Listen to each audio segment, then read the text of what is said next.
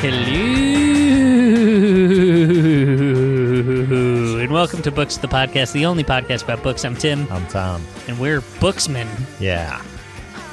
Hell And yeah. I'm all riled up. We had an off-mic conversation about the state of the world. Right. It's fine. We wouldn't say these things. We got into a big fight because you said it's fine. And I said, no, some things need to change. And you told me, no, everything's fine the way it is. Tom, everything is perfect. Yeah. Right now, if we could freeze If this we could all moment just in live time, in this moment. yeah, it's perfect. There's no complaints, no notes from me. Do you think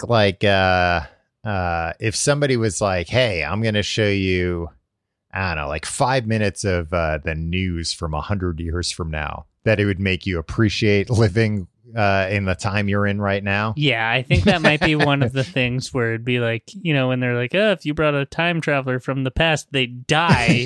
Right. I think watching even like 5 seconds of the news from 100 years from now, Yeah. I would just like immediately have a seizure. What if like while the person during the broadcast was like, oh, let me check my phone real quick, and you got to see what the iPhone 113 looks See, like? I'm not like you. I don't care what, like, if it were up to me, I mean, I guess it wouldn't matter because it's like, well, I can't get one. I don't know.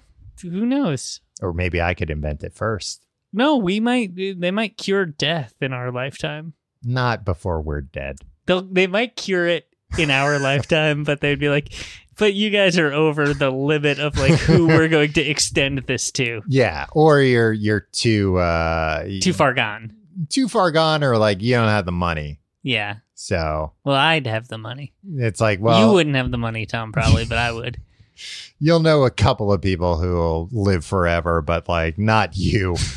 There's a you ever watch on Netflix Death, Sex and Robots, I think it's called. Sex, Death and Robots. The first season was better, but That seems like 2/3 of things that you fixate on and 1/3 of things that I fixate on. You are really obsessed with the robots. It's weird. But there's like a short film. It's a short film anthology on Netflix. But there is one where it's about like they cure death, but as a result, nobody can have kids anymore. Right. But they haven't like sterilized the population or anything, which I would think, look, if this is the rule, be like, hey, when we do the procedure and make you live forever, we're also going to sterilize you. But I guess they don't. They're just going on the honor system. It kind of seems that way. Excuse me. So it follows a guy who's like a cop, and his job is to murder children, like people that have black market. You know, you're not allowed to. So if they find out, it's just, I didn't like it. The animation was great, but I didn't I thought I didn't know it was animated. Yeah, it's animated. I guess that softens the blow of killing children. But that was the thing. Not really, because it was very realistic animation. So it's like, all right, I get like these are the rules and everything, but like no matter what the rules are, you're going to have a hard time like, you know, evolutionarily, we're built to not want to murder children. We find them cute because evolution has done that so that we take care of them, so that when people have a baby, they aren't just like, well, what are we going to do now? A lot. Yeah, exactly. It screams a lot. It's not cute, so it's on its own. Yeah. I've seen babies that weren't cute. Would you like to name some of them? I mean, no. I haven't really. I've heard that, you know, that people sometimes are like, there's a baby that look, I don't think I'm not gaga over, right? Where I'll see a baby and I'll be like, yeah, it looks like a baby. But what about a baby you're goo over? Goo and gaga. Yeah, I get that. Like sometimes people are like, oh my God, what an adorable baby. This baby could be in commercials. It looks, and it's like, nah, it is an average baby. Yeah. And I think an average baby could be in commercials. I think any baby could be in commercials. If they can take direction well, yeah. It's not about looks at that point. Yeah. Told you, I was almost in a commercial after Dom DeLuise told my parents how cute I was. Your parents almost brought you to an audition and they didn't. No, they did. And I got the job and they were like, nah, we don't want our kid to become a showbiz kid. We don't want this to go to his head. But now look at me. I am a showbiz kid. I couldn't help it. Sorry. Yeah, you're a regular Mac Culkin, Tom. Yeah. The showbiz came a knocking twice. And the second time, I couldn't refuse its call. You had a kid when you moved to LA really early in the kid's life to volunteer, or not volunteer, to get paid handsomely to have your kid covered in jelly for like birth scenes in movies. What? Nowadays they use animatronic babies for a lot of that, but they used to. It used to either be like a 2-week-old baby where it's just like, these parents are all fucked up, or it's like, here's a baby, and they hand the mother in the movie like a 6-month-old baby. It's like Jesus, she's delivered that. How? Yeah, she must have ripped her in half. I don't think I would move to LA to have my kid covered in goo. Yeah. Yeah, well, for money, Tom, is what. There's money involved. There's sure. money. The producers would pay you money. Yeah.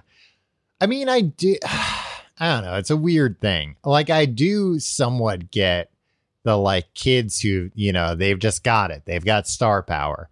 And I kind of understand the parents who are just like, you know what? This kid's got it. He's got star power. Let's see where this. Jonathan Taylor Thomas. JTT. Soleil Moon Frye. Yeah. But I'm thinking even like, young actors nowadays. Corin Nemec. Like from Parker Lewis Can Lose. Yes.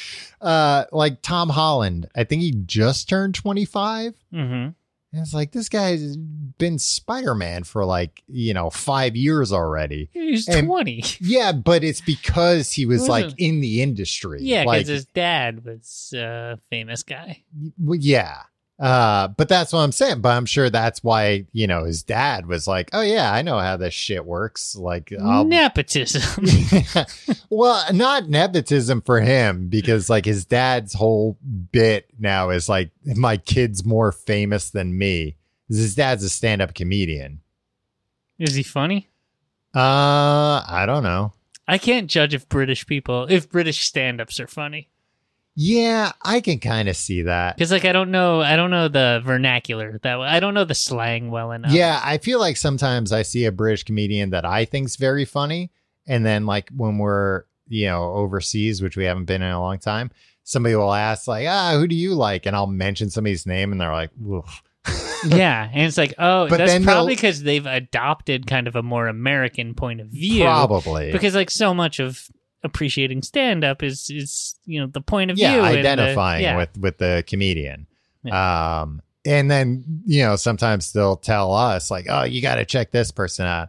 I'll check them out, and I'm like, oh, I don't get it. And they're like, yeah, oi, what's the deal with fish and chips, oi?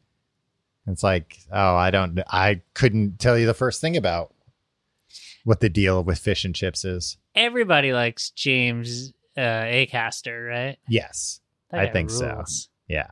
Well, because he put your name in a book. Oh, yeah. He did put my name in a book. Oh, yeah.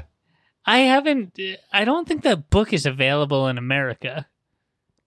I don't think so either. I listened to the audiobook. The audiobook's on Audible.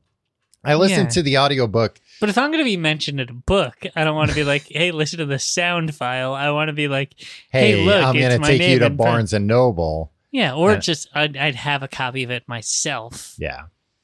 I'd show people. For people that before we get emails, Tim's mentioned, because James Acaster's book, he talks a lot about our friend Jeff Rosenstock, and he mentions Jeff mentioned Tim in an interview, and James Acaster talks about that in his book. Because I was the mastermind of a brilliant album. Yeah. You might not recognize Tim's name because it's not the name you know. What are you talking about, Tom? Moving on. And Nish Kumar. Yeah. Well, he's a big deal nowadays. He's a really big deal. Yeah. We met him years ago. He's a very nice guy.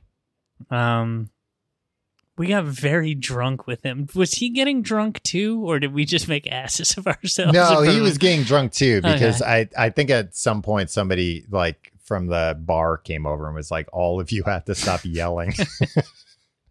talking about Golden Age Simpsons. Yeah. Yeah. Well, I think it was like a couple Americans are out. They were probably like, look, we got to try and be loud too. Yeah.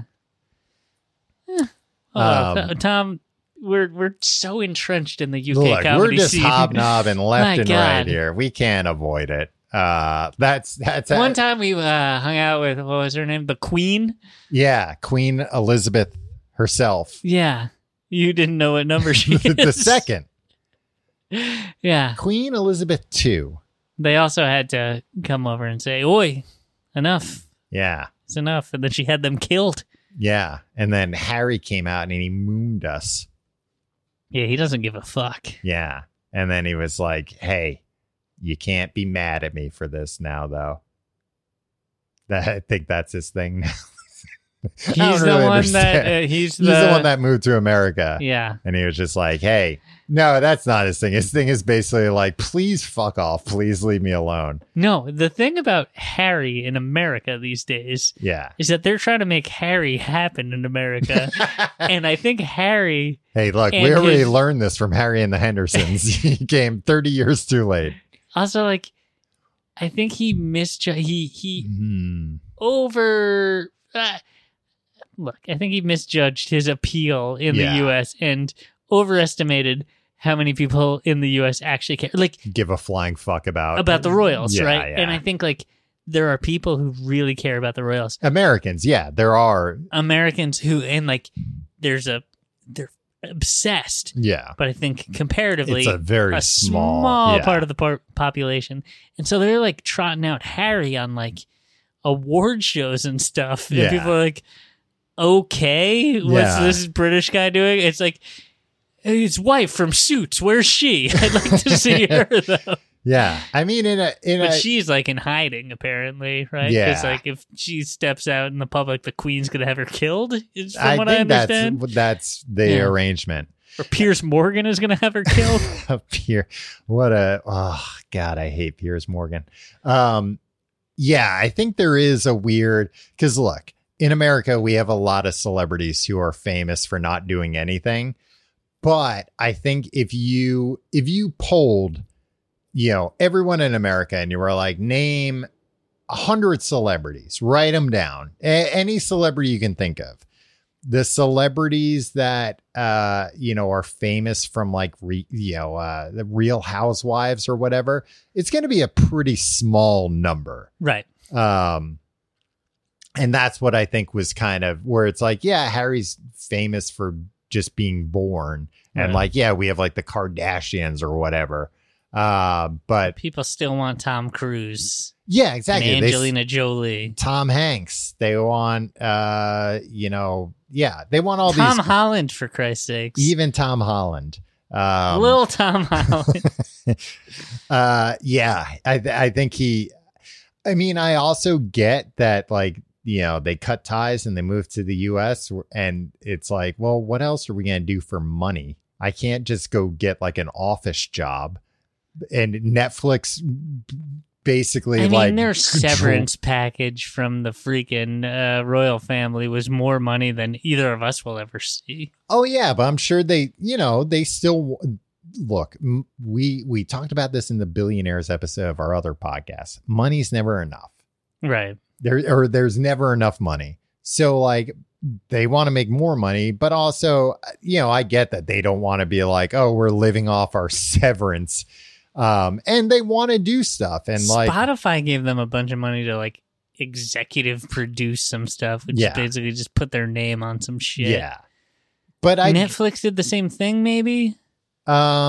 Yeah. I don't know if any of their Netflix stuff has come out yet, but yeah. Who cares? They're not doing anything. It sounds like they could, it sounds like basically Netflix was like, put their name on things. here's $20 million.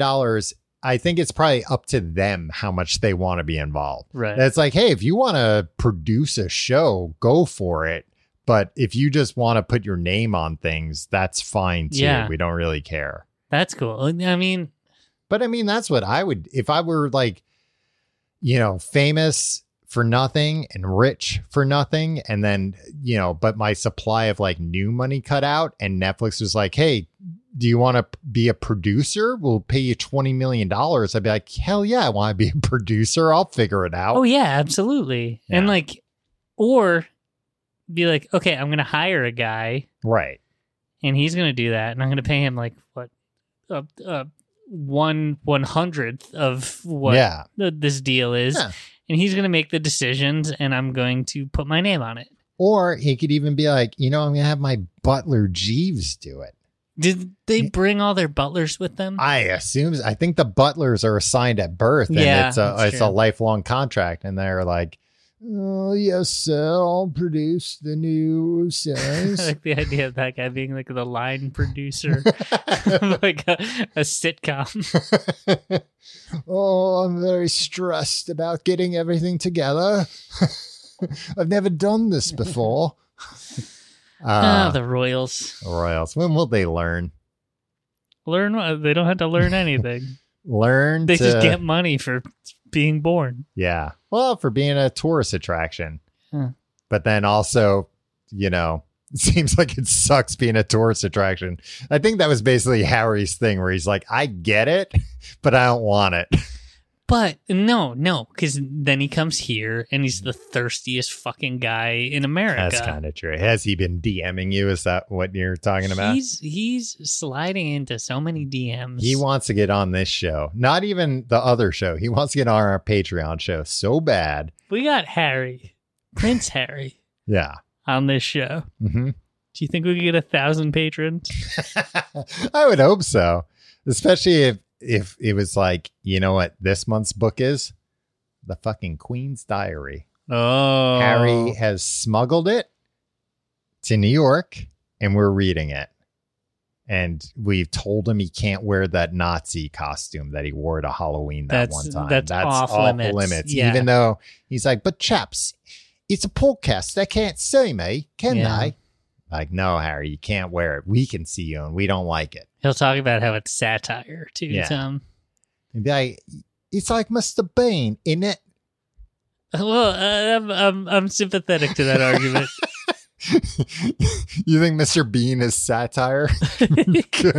Biting satire? Yeah.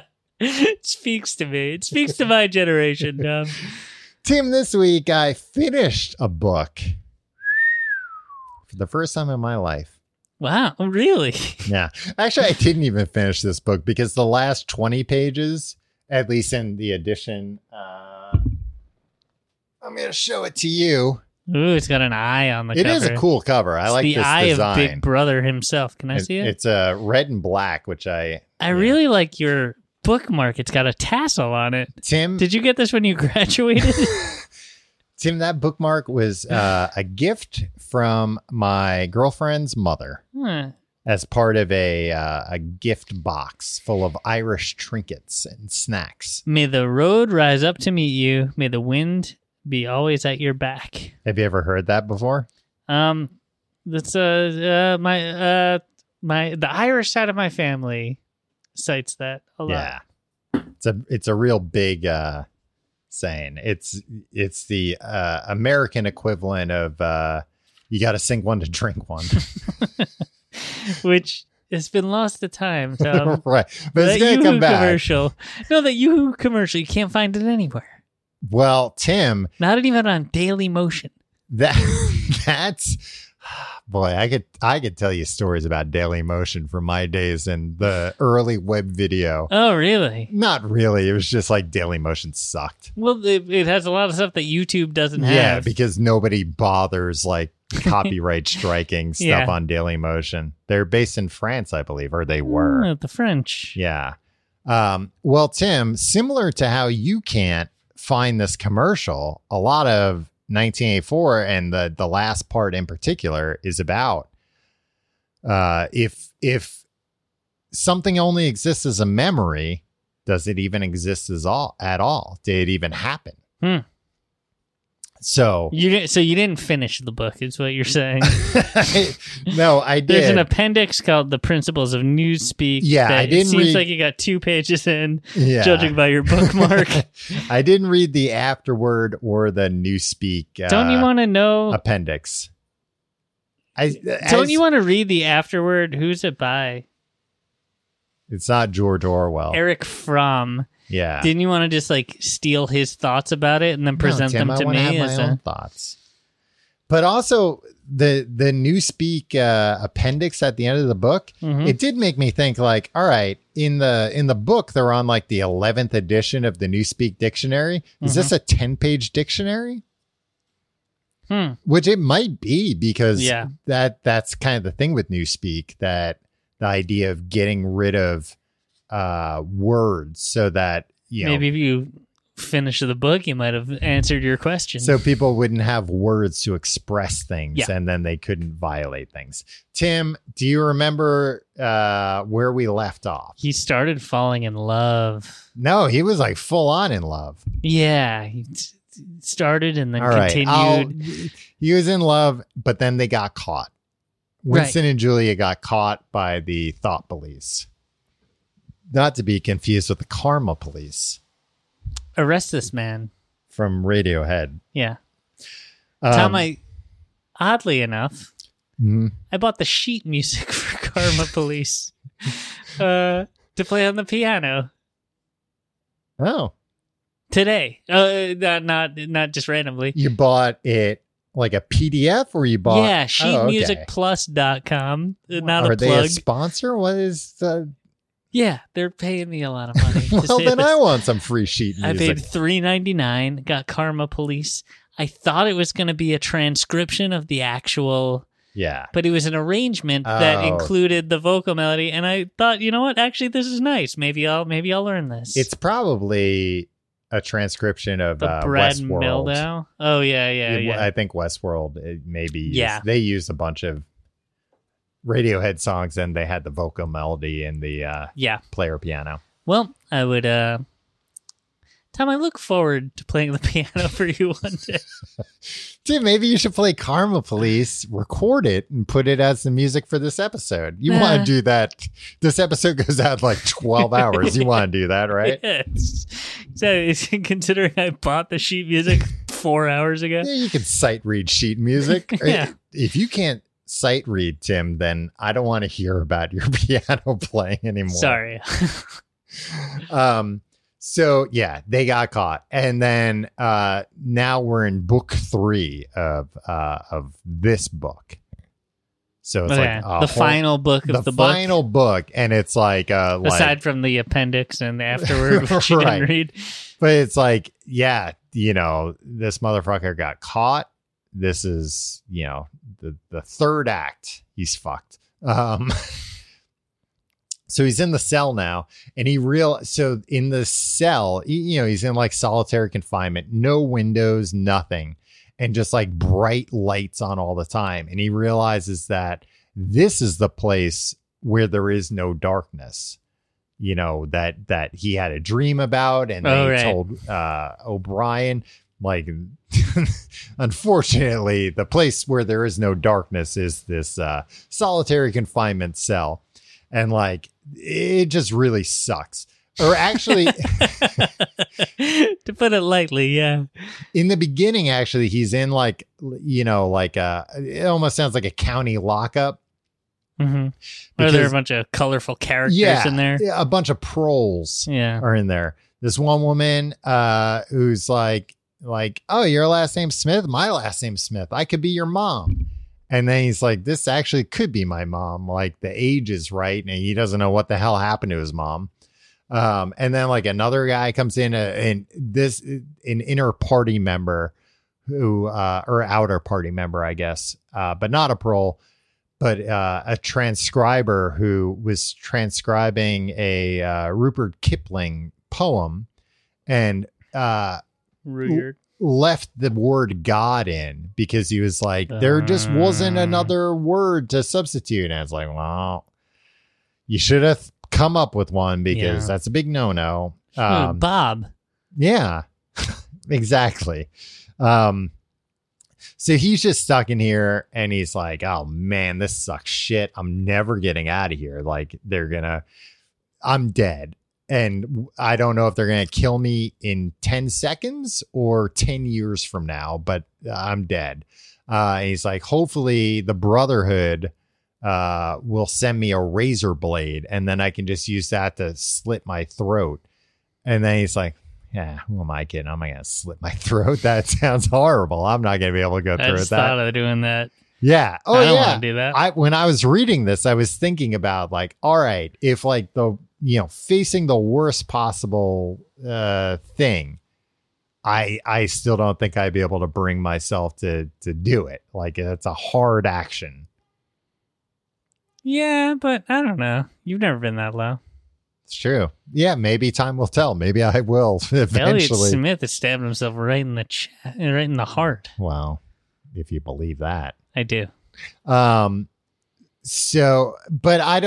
even when he's thinking about this, I'm like, how the hell's the Brotherhood gonna get anything into this place? Like, no, you're screwed, man. Like, right. Did you say that to the book? Yeah, I did. Even though I didn't read the appendix, I did talk back to the book a lot. And then O'Brien comes in, and he's like, oh my God, O'Brien, they got you too? And he's like, yeah, they got me a long time ago. Dip. Yeah, O'Brien was dropping the dime on him. O'Brien was not who we thought, or not who Winston thought. Yeah, and he's like, well, yeah. not who. Honestly, I'm surprised. Unless that was revealed to me last week. I was pretty drunk last week when we were doing this. It wasn't. This Okay. This is the reveal of that. Okay. But did everybody did the audience gasp? Well, Tim, it's a book, so there isn't an audience. I gasped. No, I didn't. I said I knew that. I had also read the book before, but O'Brien's like, doesn't seem like you had, but well, I definitely. So reading this part, I remembered why you read the Cliff Notes in high school, didn't you? Yeah. Okay. Of book 3, because book 3 is like the least happens in it. Okay.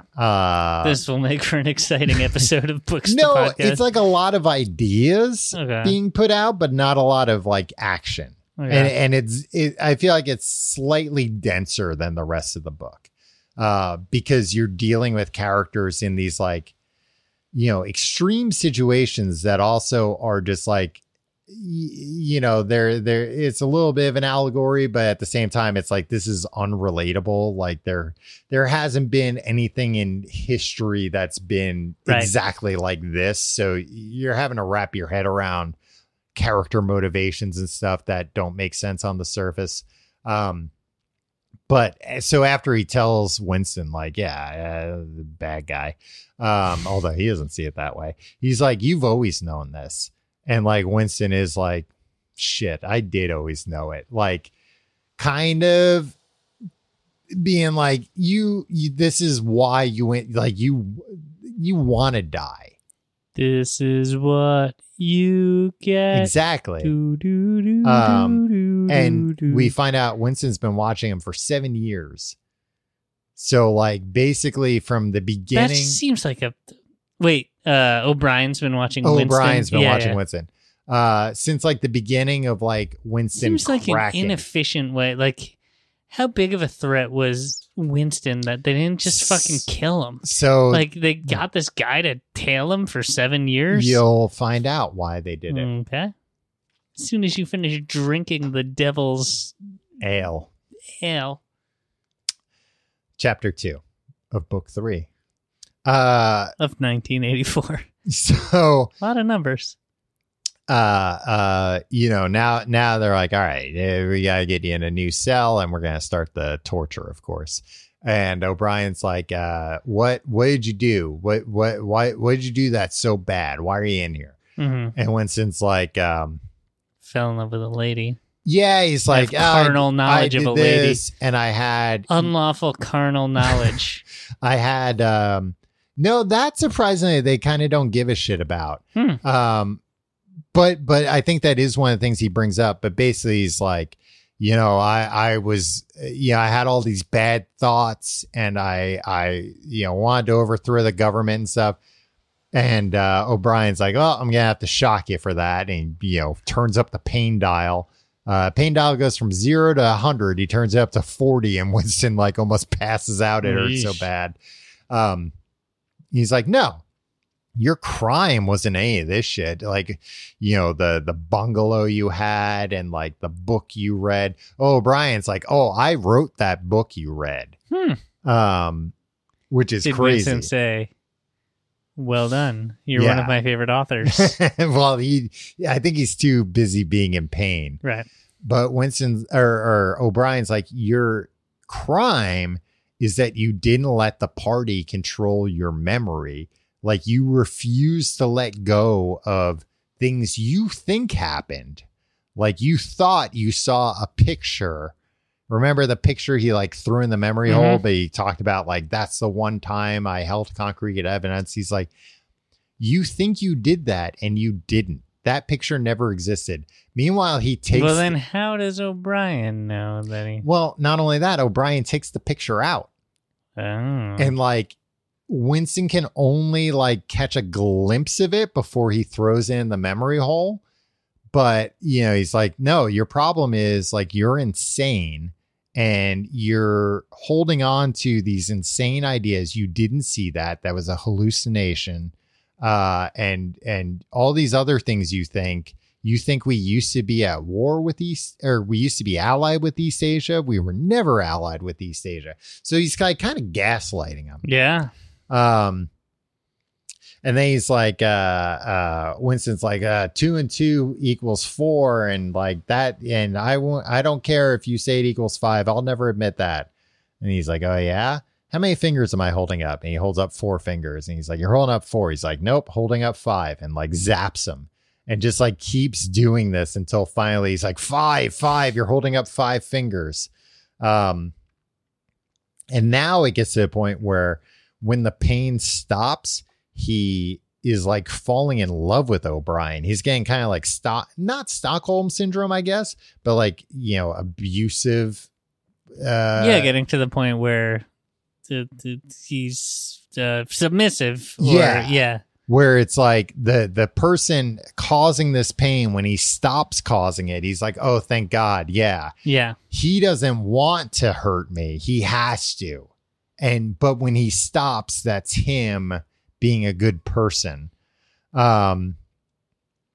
So when O'Brien do you think this is why the freaking Dilbert guy what got into like persuasion and stuff? Do you think he was just like, well, and this was all about women, right, for him? And so it's just like, I can figure out a way to like trick people, women, trick their brains into like thinking that like when I'm letting up on being bad, that I'm being good, even though I'm the one being bad. Like, do you think this is what draws psychopaths to the persuasion? 100%. I mean, that's, the whole like pickup artist persuasion thing of Scott Adams, a great man, of like negging. Like, hey, when you see somebody that, is hot and you want to have sex with them, like go up to them and be like, your shoes are ugly. Yeah. And then they'll want to get your approval. Yeah. So O'Brien drops some knowledge on him and he's like, hey, here's why we do this. Here's the whole thing. He's like, we learned from the Spanish Inquisition and the Nazis and the Soviets that the place where all of them fucked up was people who were against them. They took them and they killed them. And then those people became martyrs. We do not produce martyrs. So we are not just going to kill you. Here's what we are going to do. We're going to fix you. We're going to cure you of these bad thoughts so that you see reality, quote unquote, his version of reality, and that you come to love Big Brother, then we'll kill you. And like, basically no matter how long that takes. Wait, he just gave up the whole game?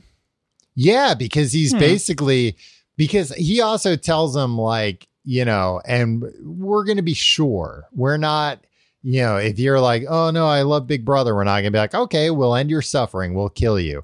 That's like, no, we're going to brainwash you. We're going to, wipe everything out of your brain. We're going to rebuild you so that you, but better. Yeah, that you understand all of this and you agree with all this, then we'll kill you.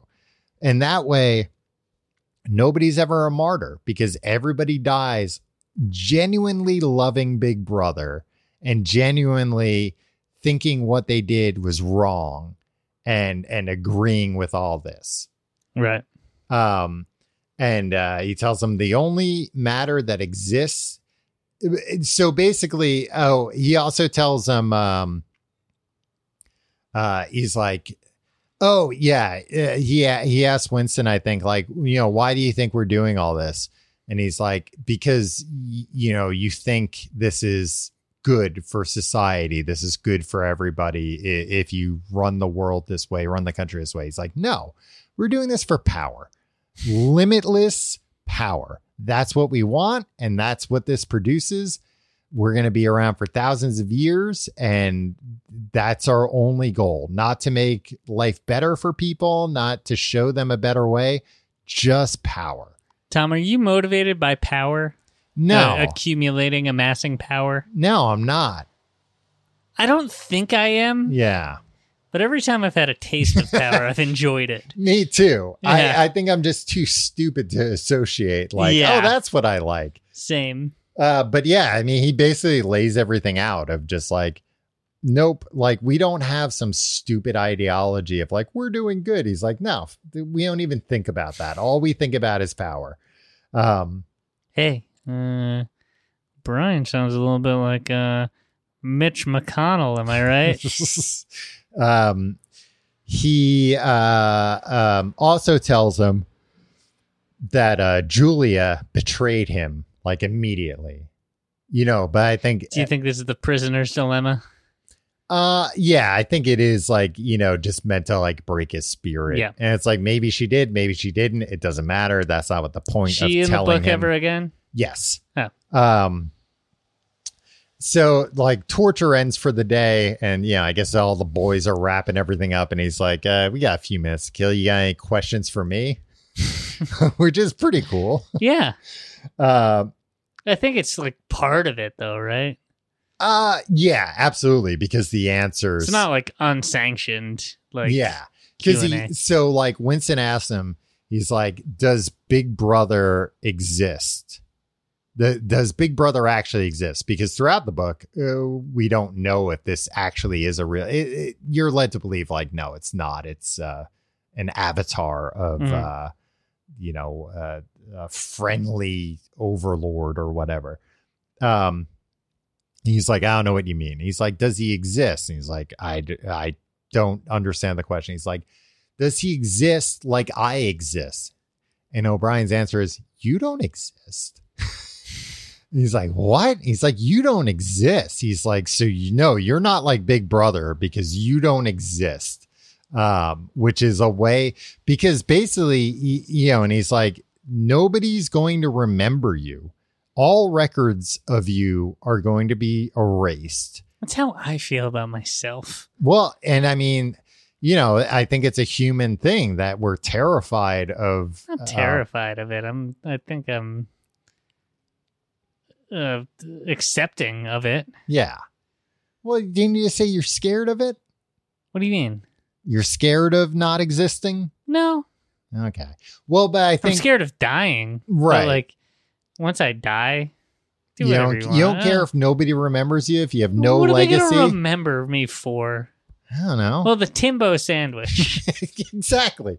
Tim, that was the whole thing. You wanted to have a legacy. Yeah, the sandwich. Well, yeah. Okay. Well, what if you were in here and O'Brien was like, and guess what? The Timbo sandwich is going to be erased. Well, that's fucked up. And nobody will ever remember it. Nobody will ever make that sandwich again. That's a sick lie, Tom, and you know it. So that's his answer about Big Brother. And then he's like, does the Brotherhood exist? The rebel uprising. And O'Brien's basically like, good question. You will never know the answer to that. I will not tell you. Nobody else will tell you. You'll never know if they exist or not. And then he's like, all right, yeah, you got time for one more. And then we got to throw the commercial. What? And Winston asks him, what is in room 101? Did I mention Room 101 yet? No. That came up earlier, where it's like that's what everybody's afraid of. That it's like if you get brought to Room 101, you don't want to be brought to Room 101. It's like, the Red Room or whatever. Like, right. I don't understand the reference, but I understand. So he's like, from your tone. What's in Room 101? And he's like, what's in Room 101. And that's all he says about it. Because this guy's answer, this Q&A session is bullshit. The poet, the translator, he got brought to Room 101, right? And he was like screaming, like, no. Chapter 3. How many chapters are in book 3? 6. Okay. I only ask because I have to pee. Winston. I brought this up already. I think this is actually when it happens, when Winston says like the party's doing everything for everybody's good, and O'Brien's like, no, it's for power. No, this is what I said. Well, I got notes saying the same thing in 2 places. These chapters do repeat themselves a bunch too. That's how you get people to believe your bullshit. Repetition. Yeah, exactly. So he makes Winston take all of his clothes off and look at himself in a mirror. And Winston's like, boy, I look like shit. Winston's lost like 25 kilograms. He's what is that, like 100 pounds? Sure, it's about 100 pounds. No, maybe like 50 pounds. Okay. A lot. Now you've piqued my interest. Yeah, I don't know. A lot of weight. I think about 2 kilograms per pound, 1.8, something like that. But like, he just looks like hell. He looks like he's aged 20 years. He's like, what? 25 kilograms is 55.11 Okay, pounds. there we go. 2.2 kilograms per pound? I guess so. Yeah. He's, like emaciated. He's like all hunched over. He looks like shit. And like, he realizes that he hadn't seen what he looks like. And O'Brien's like, look, your hair's falling out. He like pulls at his hair and like a bunch just comes out. He's like, you have 11 teeth left. And then he's like, hold on a sec, grabs one of the teeth and yanks it out of his head. And he's like, well, now you got 10. And, it's just meant to like demoralize him and like break him down even more. But O'Brien does acknowledge that he's like, you didn't sell out Julia. You didn't give her up. But the thing is, like, he told them everything they wanted to know about Julia. So like, he did say, if they any questions they had, he told them under torture, but he never like renounced his love for her. Mm. And O'Brien kind of like gives like, you didn't do this. And like, again, he feels like emotions towards O'Brien, like, oh, he likes me, like he's proud of me or whatever. Like, he acknowledged this. And then he's like, well, don't worry about it. You'll be cured soon. And then, we'll put a bullet in your head right after you're cured. All of this just seems like taunting to me. Yeah, I mean, it basically is. So then I don't think I would enjoy going through this. So during this whole time, like, Winston has like no idea how time is passing. He can't see outside, so he doesn't know day and night. He like has hunches about where he is based on air pressure. Like when he thinks he's like underground or when he thinks he's high up, because they like move him around a bunch. But as far as like, because they keep like putting him under, they keep sedating him too. And it seems like maybe sometimes they sedate him for like weeks or months on end. So he's just completely doesn't know what the hell's going on. It's off his game. Yeah. But he gets transferred to a new cell. He starts getting fed 3 times a day. And things kind of get better. He's treated better. And like he's gaining weight again. He's feeling better.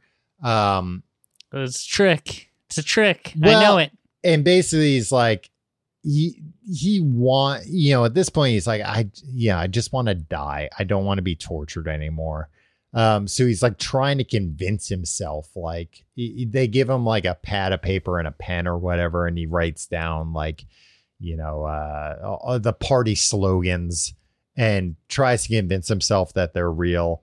But then he's being transferred one day. I think he's being transferred, but out of nowhere, to like his horror too, he just starts yelling out Julia's name. He's like, oh no, like that's not going to be good. He wants to bottle it up. Like his idea is like, I'm going to suppress all of this. I'm going to trick them into thinking they got me. And then like right before they kill me, I'm going to think I hate Big Brother. And then I win not loving Big Brother. They lose. Nobody would know this except him. I would give up on trying to win anything. Yeah. I don't think I'd do well under like re-education. I don't think he would either. Do you think you would? No, of course not. Do you think you would be like, I'd be the guy that beats it? No, okay. I would be the guy that would be like, well, look, whatever you want me to say, I'll say, which is basically what Winston's trying to do. And they're like, nope, we don't want you to say it. Yeah. We want you to believe it. And he just keeps thinking about, like, he's like, nobody's ever told me this, but I basically think like one day they're going to move me from a cell. And like, as soon as I'm like walking down the hallway, they're going to shoot me in the back of the head. Like that's just not going to come with any warning whatsoever. But like I said, he yelled out all these things and, O'Brien's like, you done fucked up. And he's like asking him questions. And Winston tells him, like, I hate Big Brother. I don't love him. I hate him. He's like, well, you're going to learn to love Big Brother in Room 101. Oh, Chapter 4, Room 101. Chapter 5. Nice. He's clamped to a chair. And, like, you can't move at all. Even, like, the back of his head is somehow clamped. And by the hair? Yeah, maybe. No, because his hair comes out at this point. So I think I don't know how they're doing skin? it. Maybe. The skin of his head. But he's like, yeah, welcome to Room 101. In Room 101, whatever you fear most is what happens. And guess what? It's like ayahuasca. Yeah. He tells Winston, have you ever done ayahuasca? It's like ayahuasca. Do you want to do ayahuasca, Tom? No, you've asked me this. I never want to do ayahuasca. Why not? I would be interested in doing... Don't you think you'd come out a better man? No, I would be interested in doing mushrooms for that, but not ayahuasca. I don't want to throw up. You don't want to throw up.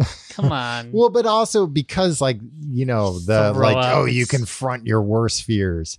Whereas, like, it sounds like if you take mushrooms, it's like, like you hang out with some gnomes or something and they tell you how everything works. Yeah, I'd like to do them both. We'll do them both this summer. Tom, this is going to be a cool summer for us. So the worst thing in the world for Winston is rats. You don't like rats. So they've got this contraption that is basically they brought in Willard. No, they bring in this contraption that's basically like a fencer's helmet that has 2 rat cages on the side of it. And they're going to clamp it onto his head. This is creative. Yeah. And then open up the 2 cages, and these 2 huge starving rats are just going to eat his face. Wow. And that's the worst thing he could imagine. And like, he kind of says, like, for some people, it's like being buried alive. For some people, it's what would it be for you, or whatever. Tom? I mean, the rats doesn't sound good. I don't think I have one thing. I think I probably have a lot. I think it would probably be like, look, we can put this guy up on top of a building and tell him we're going to push him off. We could drown him. We could start burying him. Like, I have a lot of like, I don't want to die that way. Thank you. So they're about to, and he's explaining like, sometimes the rats go for the eyes first. Sometimes they claw through the cheeks and eat the tongue first. But I'm thinking like they do that. I'll bite those rats. Show them.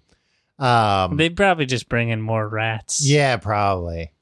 And they probably tell those rats, don't go in his mouth. They'll bite you. Yeah. Or there's probably other things they can do instead of going in the Yeah, mouth. they could probably just put like a mouth guard in. Or they'd pull his teeth out or something. Yeah, first. I mean, he doesn't. Yeah, I forgot. He's only got 10 teeth, Yeah. so he's not going to do much damage to these big rats. But he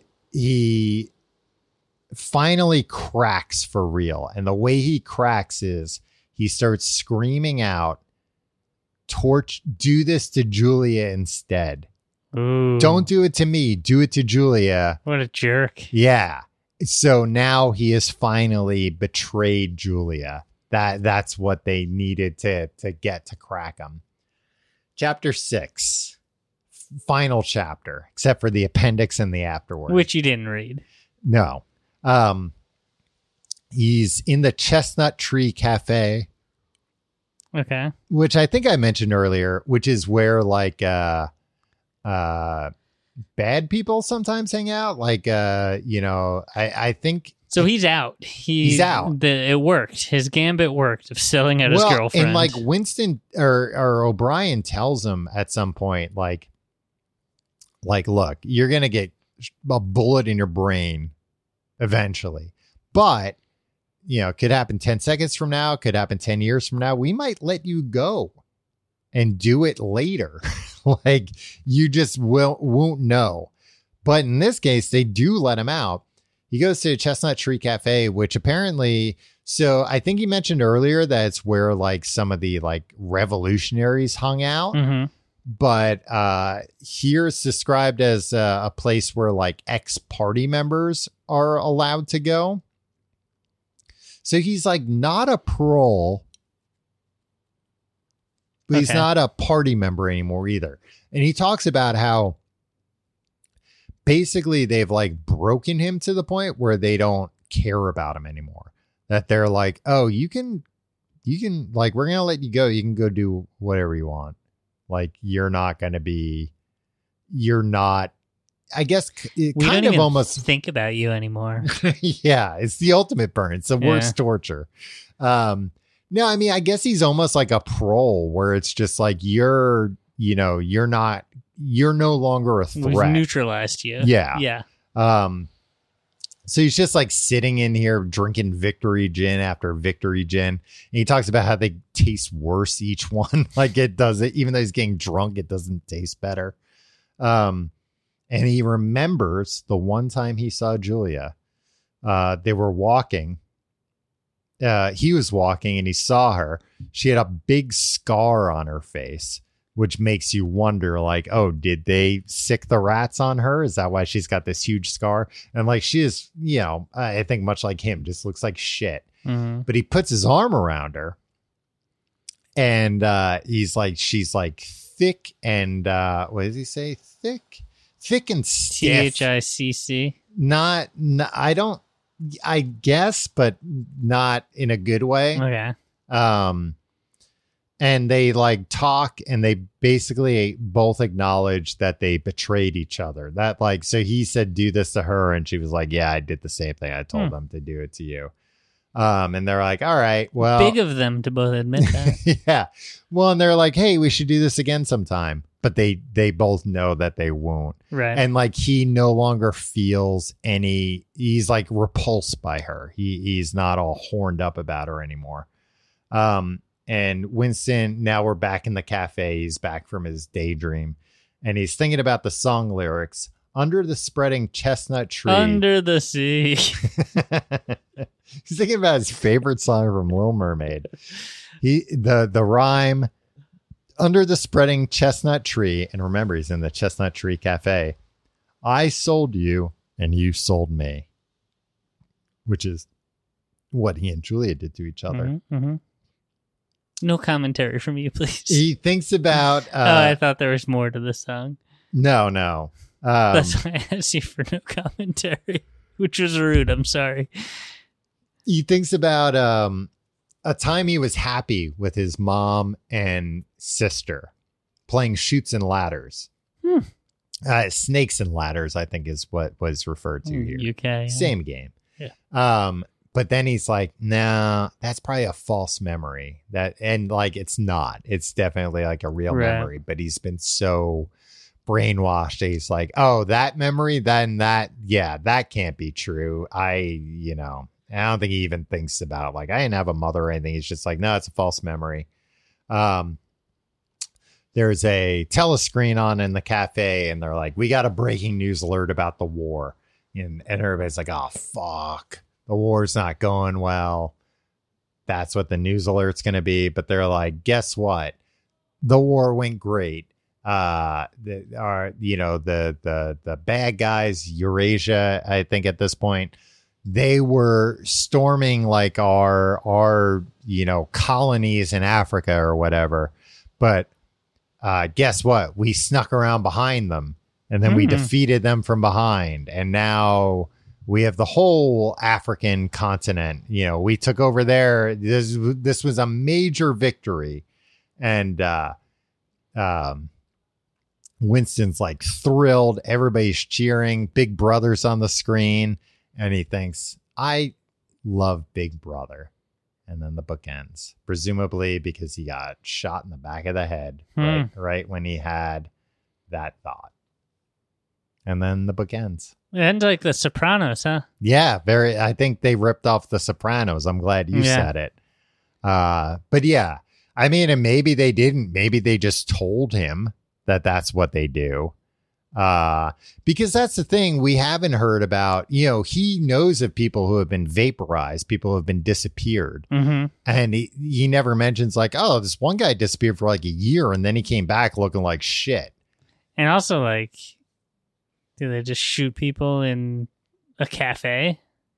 I mean, they could, but has he seen that happen? He hasn't. But like, if other people have, he hasn't heard about it. They could just get memory hold. Exactly. Like, they could have come in, shot him, and then killed everybody in that cafe. Yeah. It's just so nobody would ever know that that's what happened. It ends in a very ambiguous way. Well, they got him. Either way, they got him, Tom. Yeah, pretty much. That's like, maybe they didn't shoot him in the head right then, but he's always going to be worried about that, or he's not going to care about that because, this is slavery is freedom. That's, like, he starts to understand what they mean by that like his body's a prison, his thoughts and his emotions, that's the real enemy.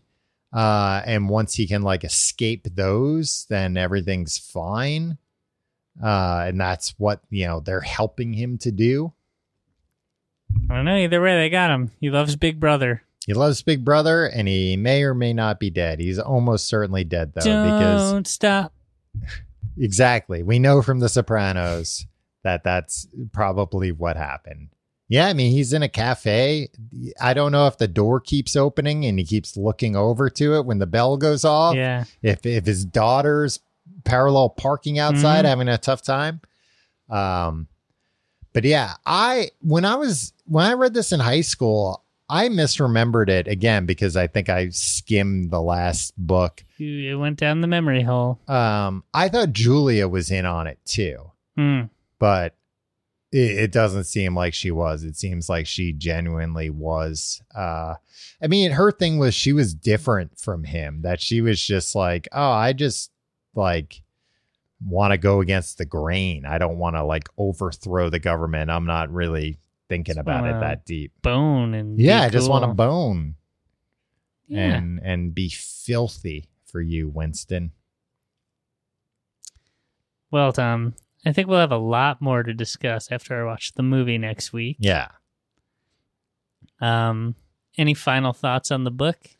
No, it's good. It's a good book. Like, I think it's a lot more complex than like, the ideas that have invaded pop culture about 1984. And like, there's definitely things going on in this that I'm like, oh shit, that's kind of like X in the real world, but you don't hear about Puck? Judd. Oh, that real world. No, not the real world San Francisco, Tim. The real world New York. Oh. With Eric and Heather. Heather. Did you watch the No, reunion? I You gotta didn't. watch the reunion, Dove. It's the best. All right, I'll It's watch the best it. thing I've watched on TV this year. Do I have to sign up for Paramount Plus? Yeah, but you can get a free trial. All right. Sign up for a free trial and give it to me, and I'll watch it, maybe. And I have it. I kept it. Wow.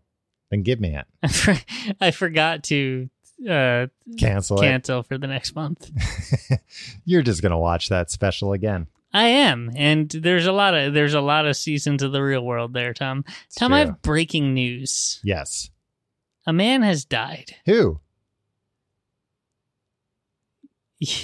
Why are you looking at your computer while we're recording? I was looking at my phone. Don't look at people who died. You're gonna be happy that I checked this. You're not gonna be happy that this man died, All right. but you're gonna be glad to know we've lost F. Lee Bailey. Oh, no. Yeah, We were just talking about him last week. I know. He defended O.J. Simpson, Patty Hearst, and the Boston Strangler. all of America's sweethearts he defended, and he hosted that special about Paul McCartney being killed. Yeah.